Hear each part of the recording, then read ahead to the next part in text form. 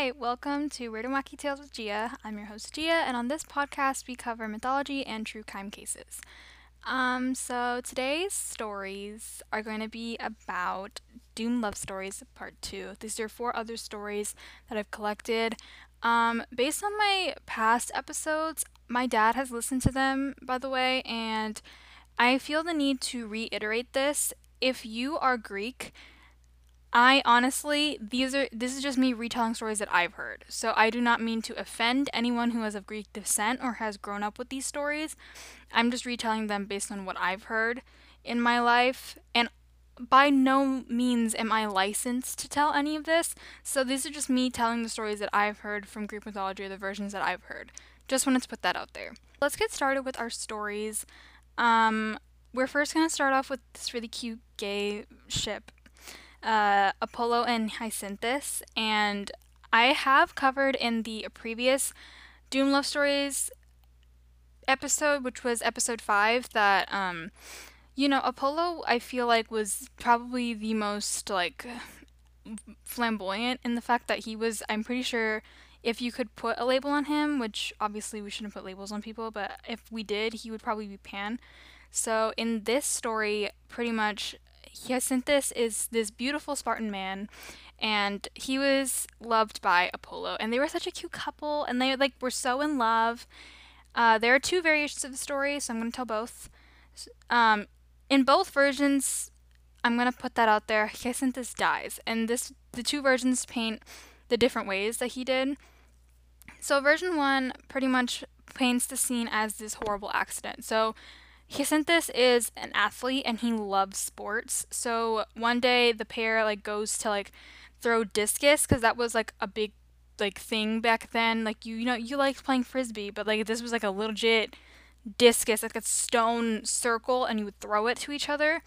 So Apollo goes first and he threw the disc up. Um, Based on the source that I read this from, they said to scatter the clouds. He used that lightly. It was a joke. And so he sent this, took this as a joke, and he went to go catch it, but then he got hit on the head with it, and because it's a stone circle, he's obviously gonna die. The sad part about that is that Hyacinthus died in Apollo's arms while he tried to save him. This happens in both versions, so keep that in mind. In version 2, it was more of a crime of passion. So in this version, not only was Apollo in love with him, but also Zephyr was, the west wind. Because he saw how close the two were, he grew extremely jealous and deliberately blew the discus in his path, pretty much killing him in this old fashioned twist of if I can't have him, no one can. Either way, he dies in Apollo's arms, and after he dies, Apollo turns his lover into a flower. That's the story of Apollo and Hyacinthus. It was a really cute gay ship, but obviously it didn't end the way I wanted it to, because it's just so sad and heartbreaking.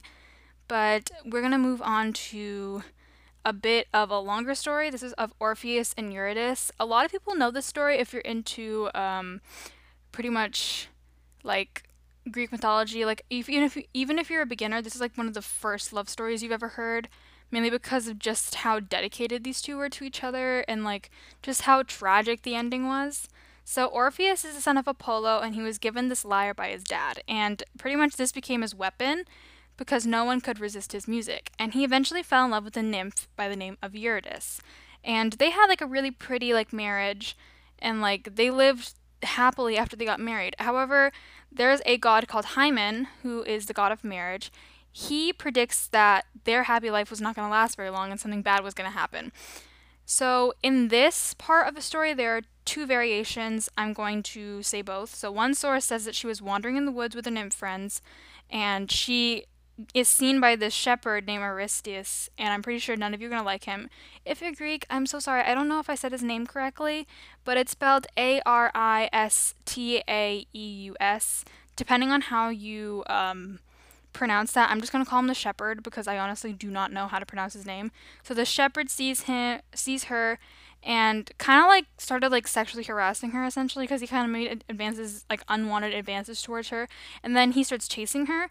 And then another version says that she was just dancing with her friends. And either way, either if she was fleeing or she was dancing, she was bitten by a snake and she died instantly.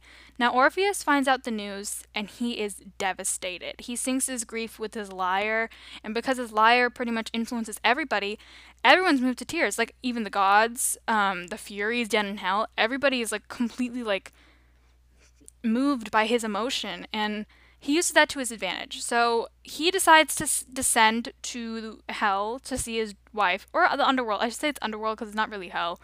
All the dead people go to the underworld. So Orpheus decides to go to the underworld to see his wife, and he was protected by the gods at this point, so he didn't die during the journey to the underworld. Like if you're immortal and you go to the underworld and you haven't died yet, you'll die on the way. That's just the only way you can go there.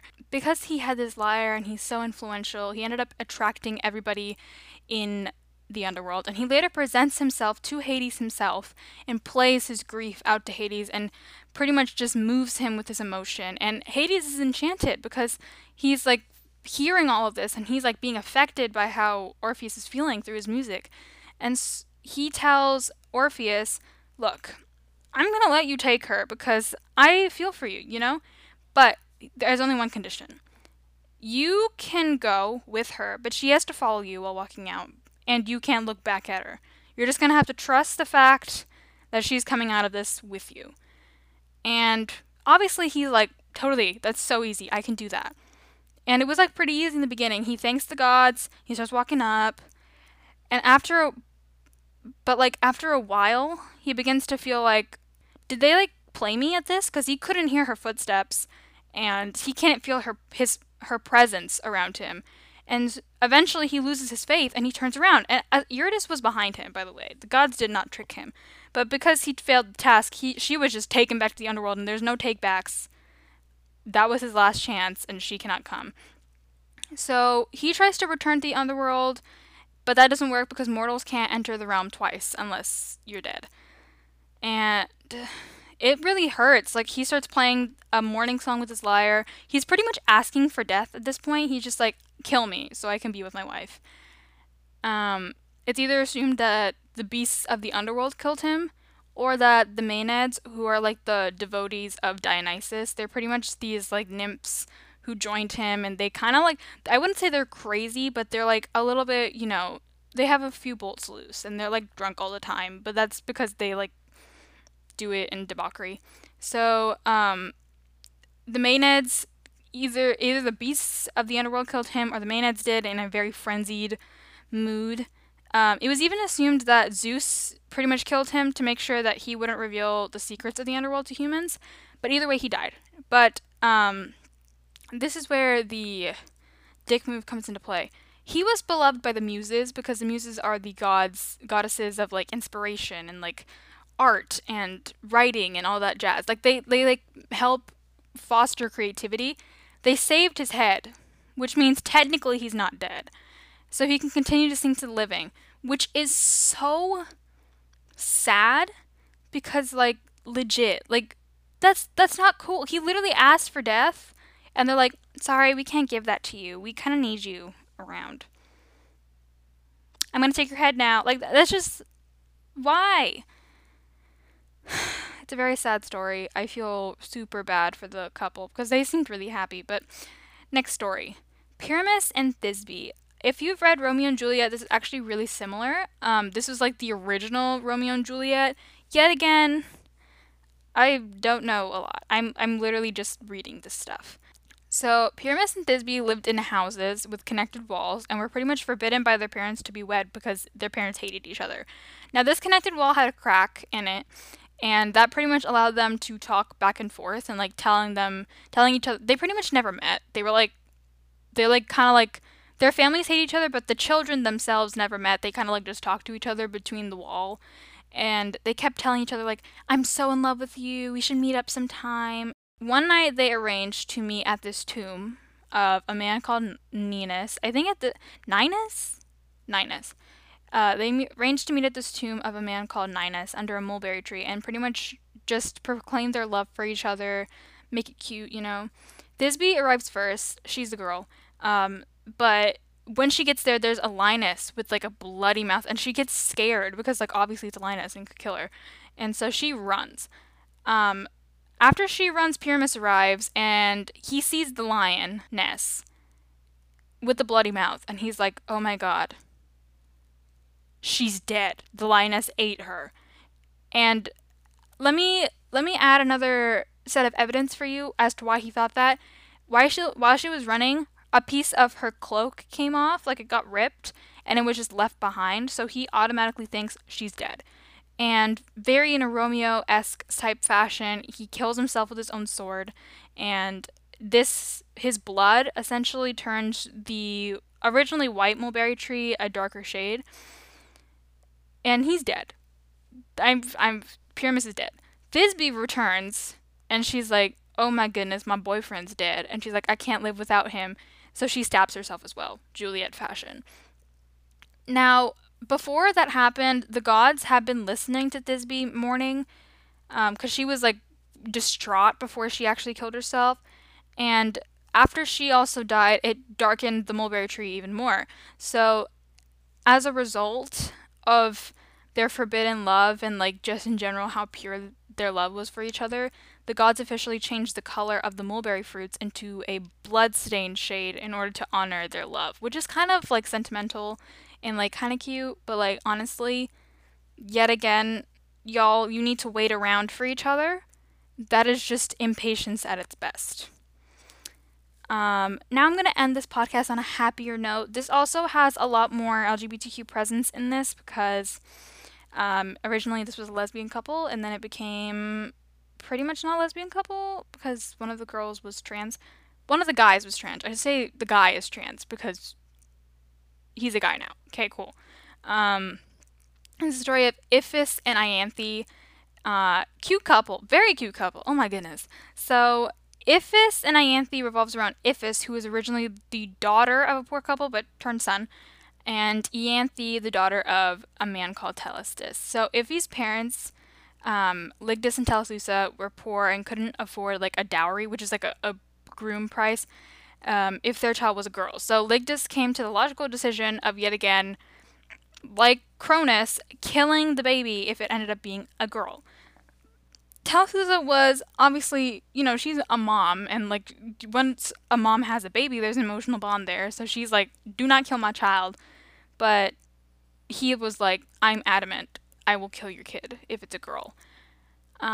She's terrified because she's like, "I don't want my kid to die." But later, she was visited by the Egyptian goddess Isis, and Isis in Egyptian mythology is the goddess of motherhood, magic, just in general, like she's the queen of the gods as regarded because of her seat next to Osiris.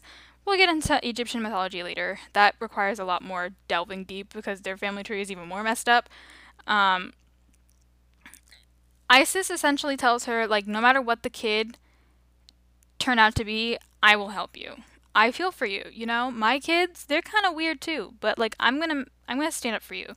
So Teletusa ended up giving birth to a girl who was Iphis, but in order to save the kid, she concealed the sex from Ligdus, raising Iphis as a boy. So like Iphis was at this point gender neutral because like she's kind of like in the middle. As she grew up and reached adolescence, Ligdus was like, okay, well my son should marry this girl, Ianthe, who's beautiful maiden, okay? Ianthe fell for Iphis because she thought, he was, well, she thought Iphis was a dude. And that was like that straight thing. Like, like Iphis was a man in her eyes. So she's like, oh my god, so in love. But Iphis was also in love with Ianthe, which means, gay. Which was not acceptable back then. So she knew that it would be impossible to actually marry her because they were both actually women. So Teletusa brought her then daughter Iphis to the temple of Isis for help, and Isis ended up turning her into an actual man. So that is why I referred to Iphis as a he, because he's a man. And they ended up getting married blissfully, and they were like very happy with their marriage. They was overlooked by Juno from Roman mythology and Aphrodite from Greek mythology. So cute. Like, I just wanted to end the story there because, like, first of all, LGBTQ plus representation and just overall a happy ending. Yeah, that is the end of our Doomed Love Stories series. Just such a cute story. I hope you guys enjoyed. Next week, we're going to be talking about some more fun stuff. And yeah, COVID is still prevalent. Please, please, please, please, please, please wear a mask, wear gloves, sanitize, stay 6 feet away, don't go outside. Don't do it.